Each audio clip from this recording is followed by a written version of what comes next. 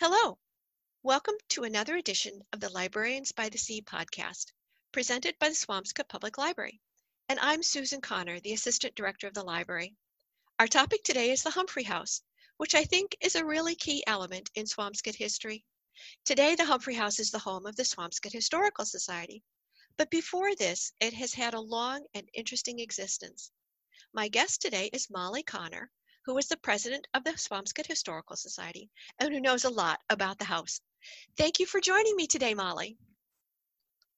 Happy to be here. All right.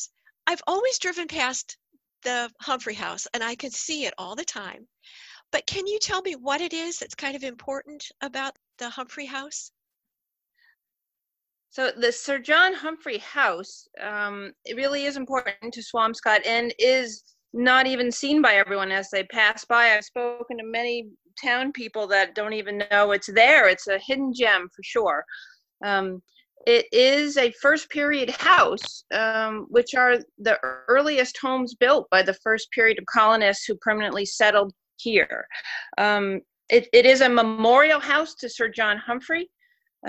Because we can't say for sure that it is from 1637. We think it was built by him, and he brought framing and bricks from England, but we can't confirm it without doing the dendrochronology, as it's called. It's a dating science of dating using a timber, and you take a core of the growth rings to date things. If we had that information, we would know if this house could be one or the oldest wooden framed house in North America. Sir John Humphrey was the first deputy governor of the Mass Bay Company. After his arrival in 1634, he was active in running the new colony. He came with his wife, Lady Susan, and their children.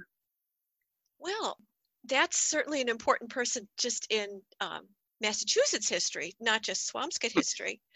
Can you tell us about some of the other people that have lived here over the years at the Humphrey House, or what has now become the Humphrey House? Right. So John Humphrey was here only really for a few years. His wife, Lady Susan, really didn't like the New World, as it turns out, and she went back to England, and he ended up going off to the Caribbean. But he did sell the house, the property, to Lady Deborah Moody in 1641, and the property was about the size of Swampscott. She was one of the first women landowners in the New World. She left, however, after being excommunicated by her church in Salem due to her Anabaptist beliefs. There have been 9 other owners, and if you drive around town, you'll notice their names in the street names and the beach. So we have Burrow, Mudge, King, and it's King that the third owner was King, Daniel King, and King's Beach was named after him.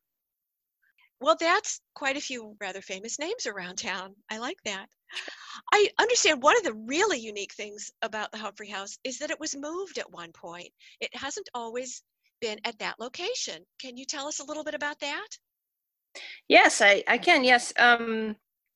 It was moved because of land, the Swampscott Land Trust, the development of the Olmsted District.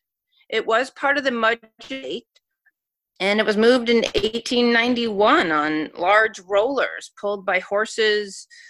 And, to note, many buildings around town have been moved, especially before we had electricity and plumbing. But yes, it was moved from Elmwood Road. There's a plaque on a house up on Elmwood Road, and moved down to the edge of the Olmsted District development on Paradise Road. Oh, isn't that something? And I can just imagine a house being lifted up and put big rollers and just rolled. Wow, that is impressive. Can you tell us a little bit about what it's like on the inside? I've only ever driven by and seen the outside, but where it is such an old house, can you see some of the original house in there? Oh, yes, we have a lot of the house, a lot of the beams. There are brickwork inside the walls that are original. We have the oyster shell installation that was crushed you can see a little window. On the second floor, we have a memorial sort of museum room to the house and a lot of the artifacts that people have given us over the years. But also in that room, you can see the summer beams going across the ceiling. You can see these different kinds of decoration done by Native Americans in the area from the 1700s that are on the walls. So when you tour the house, you really kind of step back in time. It is a house that people have lived in all these hundreds of years. So there are some updates. One thing that was lost when they moved the house was the giant chimney. It was 16 side, it had hearth, fireplaces you could step into, but by moving it, I think it was too much of a burden to move all those bricks. So the rest of the house was moved. But yes, you can see the beams, you can see the lean-to on the back. So we'd really love to do that dendrochronology to find out if it's really these boards. They said that when Humphrey came over, they had in the ships, they brought, timber from other structures over and bricks. And so that's the story we have. So we're pretty excited by that. So we'd love to do that dendrochronology at some point. Wow. And so some of the beams in there probably came all the way from England in the hold of a ship somewhere. Maybe it was a status thing of his time that yeah. It would have been a larger house for sure. It would have been one of the bigger houses around, as it was such a new colony. I mean, there are many older, first period homes in Marblehead and Ipswich and Salem, but this would have been more of a farm as opposed to being in town, but of substantial structure. Wow. Well, I'm impressed that I've learned something here today about the beams coming over and the various different people who have lived there over the time. Those are all names that I recognize from Swampscott history, Burrell and Lady Moody. So I think it's very cool that a building has survived all the way from that time period all the way to today. And I hope it stays there for many years to come. So thank you very much, Molly, for talking to me today and sharing what you know. All right. I was happy to be here, and the Historical Society loves to share our knowledge, and we are a group that's a social, a private group. We do programs, we have volunteer opportunities, we have a new Facebook page. We'd love to have new members.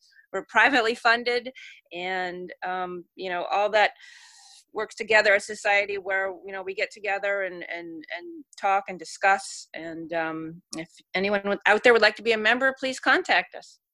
They can find you on your Facebook page? Yes. Excellent. That's wonderful. Thank you so much, Molly. I appreciate your time, and I'll talk to you again soon. Okay? Happy to be here. Thank you so much. Bye-bye. Bye-bye.